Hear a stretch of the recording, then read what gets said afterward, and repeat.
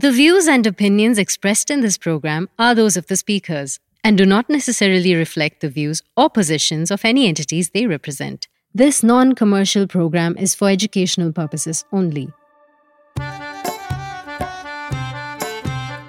Previously on Unboxed, the Harmonium in India.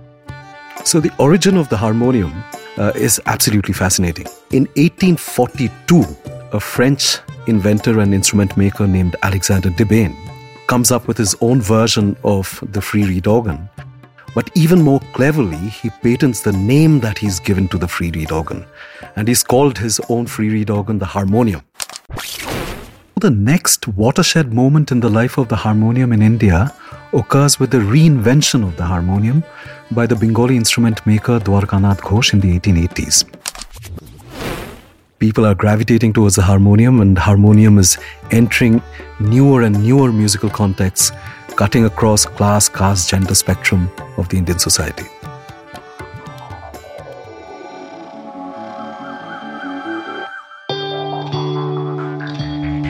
You're listening to आप सुन रहे हैं तुम सुनो था क्यों केलता इधरा Radio Azim Premji University.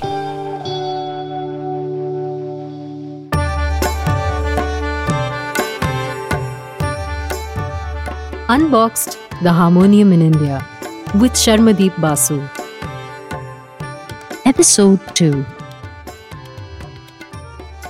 By the 1910s, the harmonium had managed to graft itself into those genres of music at that time were being actively fashioned and presented to the world as India's own classical music.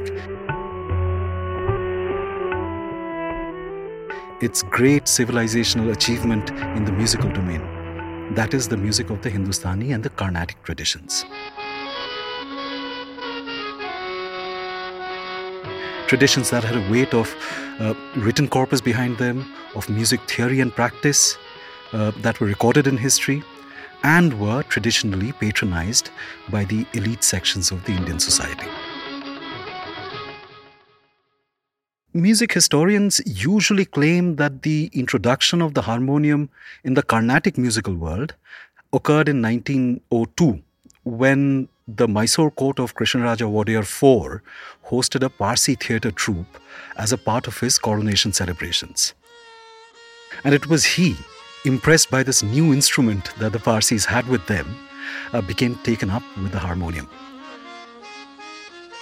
Nanji and Manji, two musicians who were both patronized by the Wadiyar king, are names that come up as the first bona fide harmoniumists in southern India. Some other doyens of Carnatic music like H.S. Dikshitar would also deploy the harmonium in their concerts. However, the instrument never really caught on in the Carnatic classical musical scene. Certainly not to the extent that it did in its North Indian counterpart, where by the 1910s, as I mentioned, it was finding enthusiastic acceptance as an accompaniment for khayal and thumri vocal music.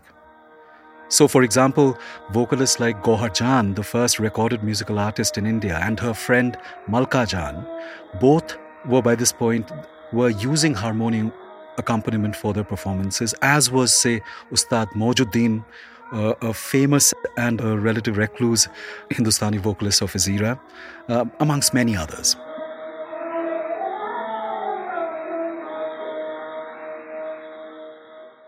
And it is out of this ethos that emerged the first generation of Indian classical musicians who also became famous as harmoniumists in their own right.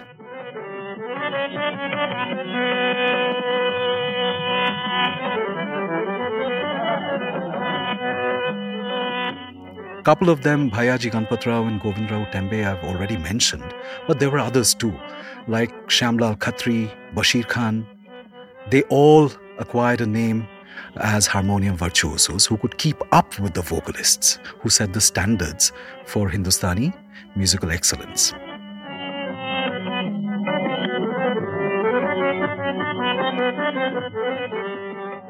Precisely around this time, when the harmonium had breached the Hindustani and the Carnatic musical fortresses, we also find the first vehement articulations against the harmonium being voiced.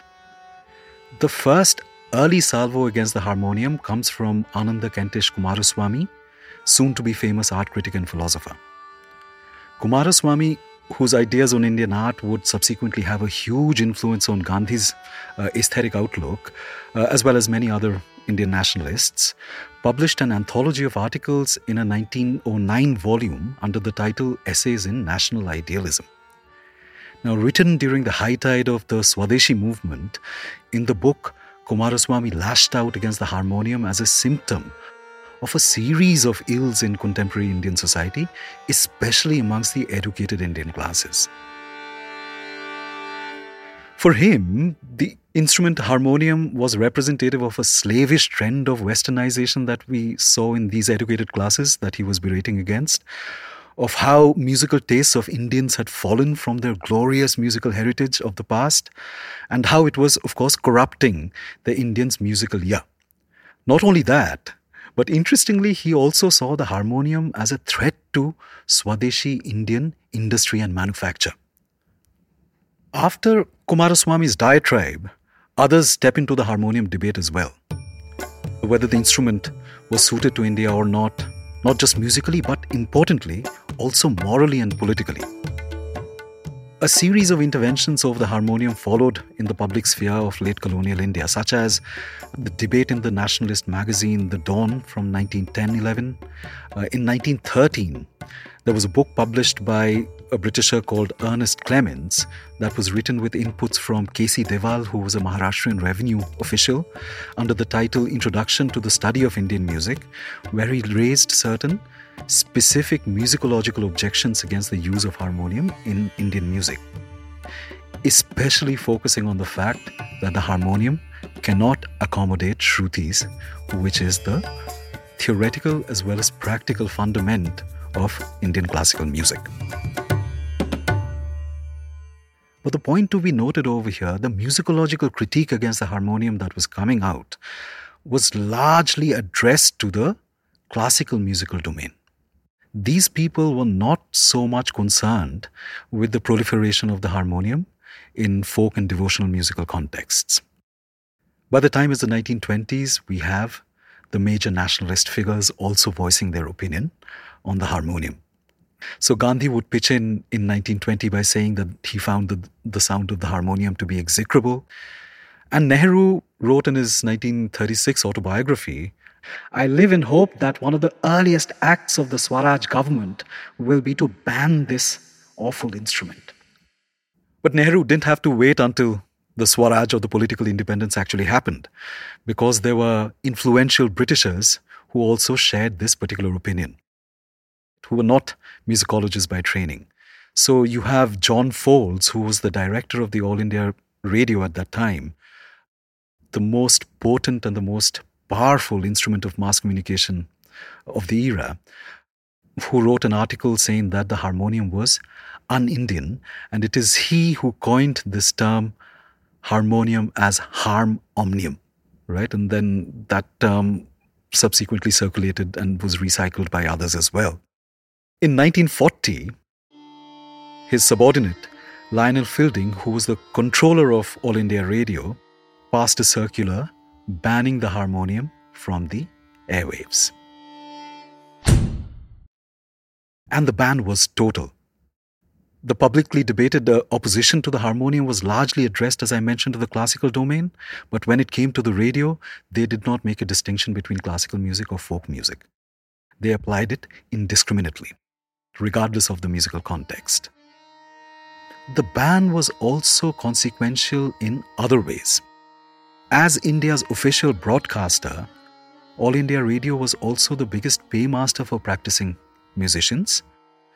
Banning of the harmonium, which means affected harmoniumists greatly, because one source of income simply disappeared. This loss of paid professional opportunities did not sit well with them. So in symbolic protests, they brought out this funeral procession carrying a harmonium on their shoulders, and they buried it with great noise and pomp. And the politics of this burial thing, this funeral of the harmonium, wasn't so great in hindsight because it was playing on the supposed ban of music that Aurangzeb had undertaken during his rule.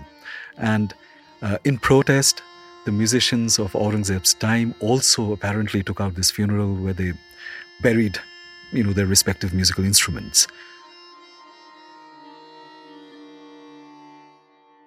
What is absolutely fascinating is that the ban on the harmonium survived India's political independence from Britain.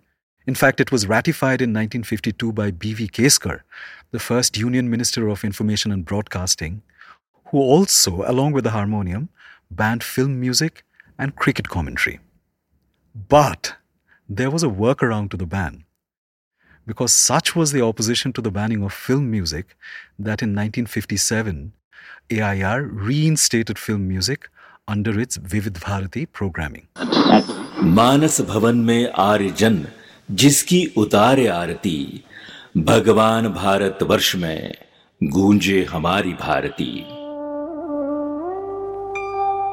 ये है विविध Bharti. So, a radio listener from 1957 onwards, despite the formal ban on harmonium remaining in place, could nevertheless hear the sound of the harmonium through film music, where it featured quite prominently. Right? So, harmonium found its way into the radio through the back door, riding on film music. But despite this huge institutional and individual opposition that the harmonium faced from very powerful quarters, it nonetheless continued to spread on the musical ground.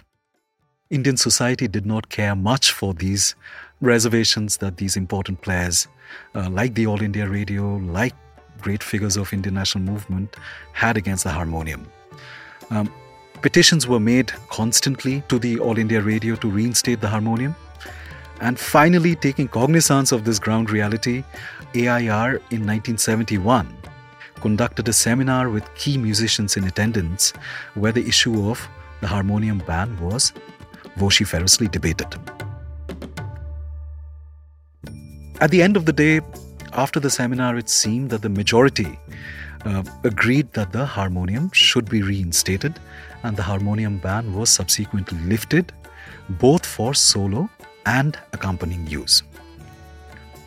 But in 1974, the All India Radio tracked back and reintroduced the ban, but this time specifically on solo performance of the harmonium and letting it continue as an accompanying instrument. And this particular ban proved to be more resilient than the original ban on the harmonium. It remained in place until 2018, when on the 1st of April, it wasn't an April Fool's joke, it really happened, when on the 1st of April, quite a well-known harmoniumist from our own time, Ravindra Katoti, was invited to play a Hindustani classical solo on air after 44 years. अब आप सुनेंगे doctor Ravindra Gururaj कातोटे का harmonium वादन. कई सालों के बाद इस कार्यक्रम में आप यह हारमोनियम वादन सुन रहे हैं.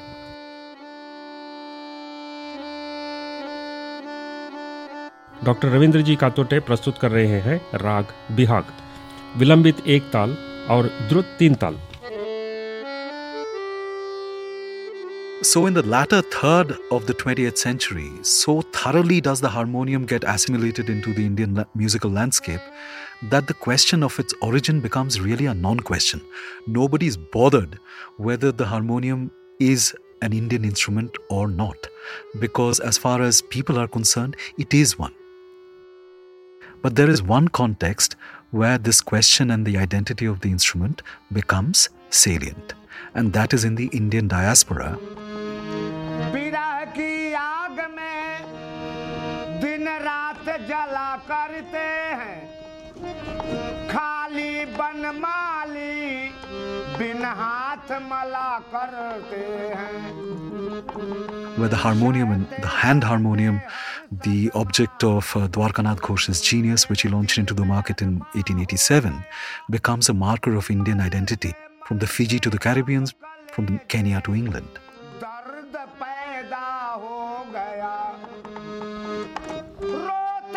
So you have Bidesiya music that the Fiji Girmitias sing employ the harmonium very prominently. The chutney music, which the Indian diaspora in Trinidad and Tobago and in the other parts of the Caribbean kind of invent, employs the harmonium very prominently as well.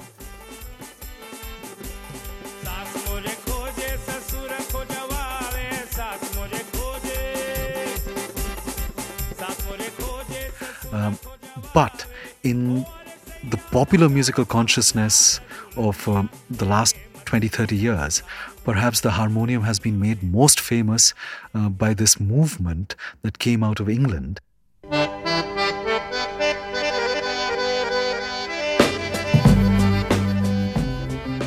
Called the Asian Underground. And bands like Corner Shop, Asian Dub Foundation, again, use the harmonium very centrally in a lot of their songs.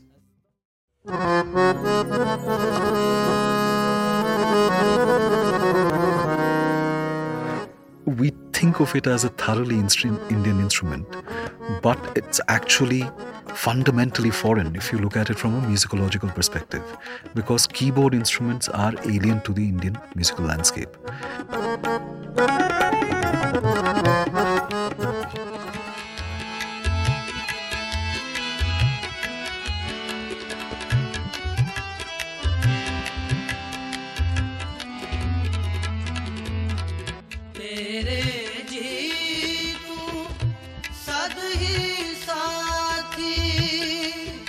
In India's entire pre-colonial history, you do not have a single keyboard instrument.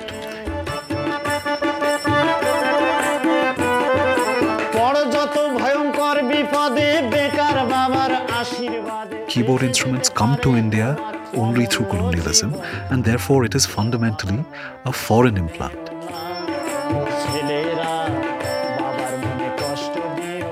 But India also has a long history of assimilating different influences from different parts of the world.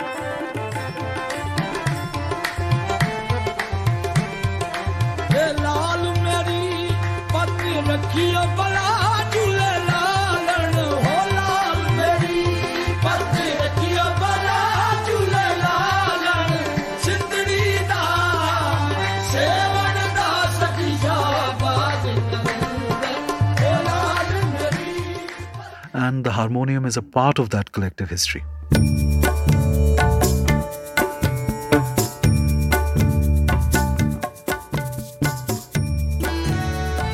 And that concludes our set of Unboxed, the Harmonium in India.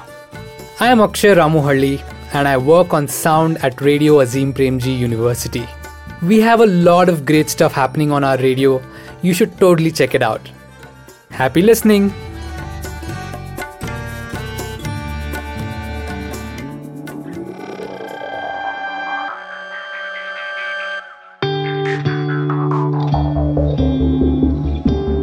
You're listening to आप सुन रहे हैं You're listening to ನೀವು ಕೇಳ್ತಾ ಇದ್ದೀರಾ Radio Radio Azim Premji University.